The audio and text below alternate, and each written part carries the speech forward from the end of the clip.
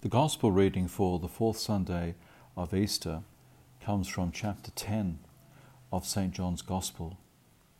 There is a contrast here between the Good Shepherd, the one who is the true gate, and the one who provides security for the sheep in the sheepfold, in comparison with thieves and brigands who want to steal, to kill and to destroy.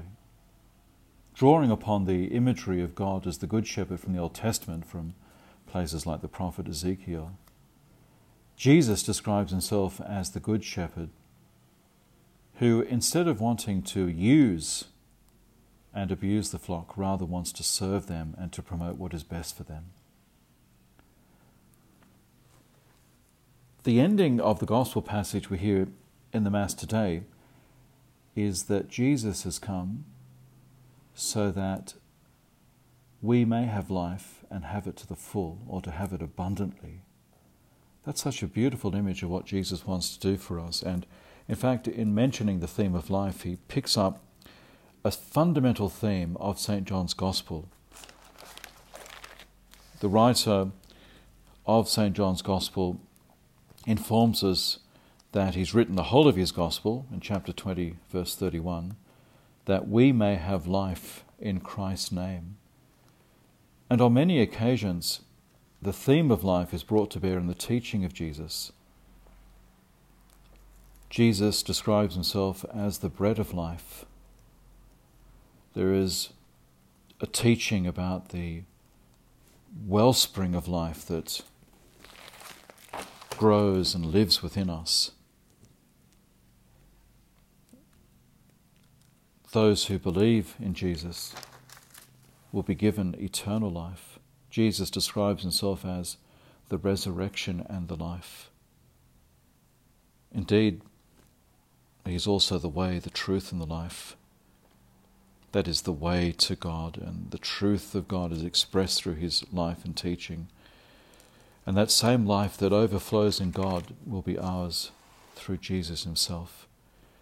It raises the question, this attitude of wanting to give life and being able to give life, of what that life looks like. And we could say in its essence, as Jesus said, eternal life is this, to know you, the only true God.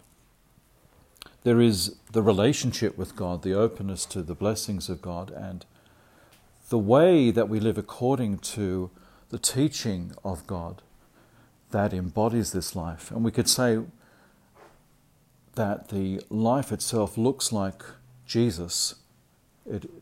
Jesus in the way that he lives and gives his life for us, and in the way he bears witness to the life of the resurrection, and the way in which he reaches out to the disciples after the resurrection, reveals what this life is like. It's a fullness of our life as children of God, and it's the way in which we can relate to each other according to the example of Christ that nourishes and expresses this life. We can think of people who imitate or reflect this attitude of Jesus to others. Think of the medical personnel who care for the sick, often in situations that are of danger and of struggle to themselves. Think of parents who give life to others, and who through their mutual love and support for each other and the service of their children educate their children in how to live and relate to others. Think of teachers who give up their time generously to learn and to communicate this learning and expertise to form the minds and hearts of their pupils.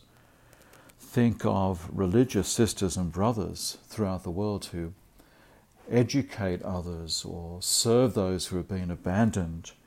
Think of priests who do their best to live a life like that of Christ the Good Shepherd, and to teach what is wise and true, and to help their parishioners to know and to love God.